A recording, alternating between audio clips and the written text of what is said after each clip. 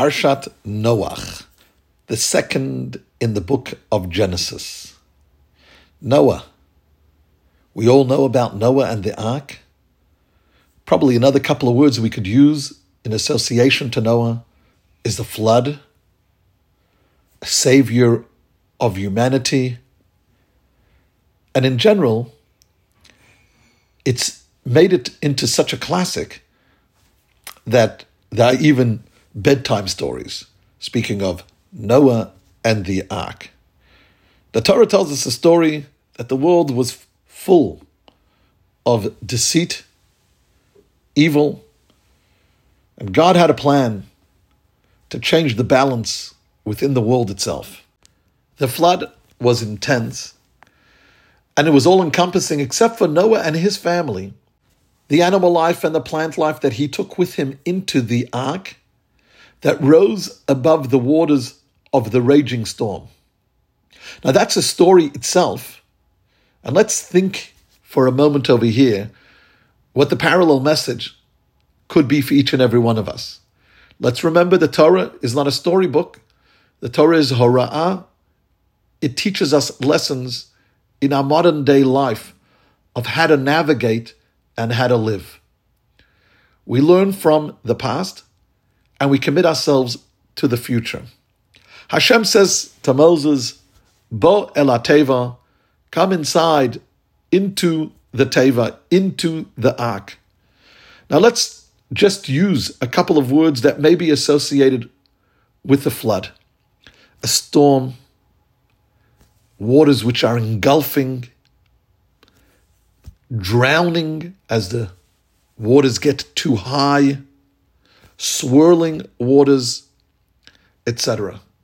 Says the Hasidic masters that this refers to common day and everyday life, where we have challenges, we have distractions, and we have stresses. We have things that totally engulf us.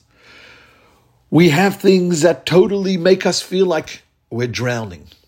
But the solution the Torah already gives us, just as Noah went onto the ark, so do each and every one of us have to enter into the teva. Teva doesn't only translate to ark, that's the word used in the Torah, but teva can mean the word.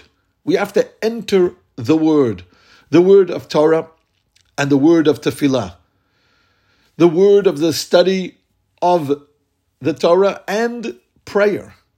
Because ultimately the world is all-consuming.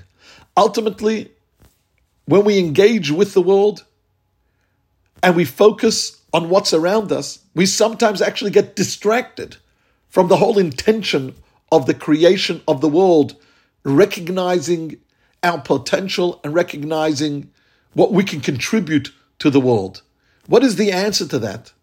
Because life is all-consuming. And because we're supposed to live life and we're supposed to be engaged in the world, which have all of these elements to it, is to also, and first and foremost, enter to the words of Torah and connect to a greater picture, to the Almighty, to Hashem, through tefillah, through prayer. The historical occurrence of the flood notwithstanding, this is such a pertinent message to each and every one of us.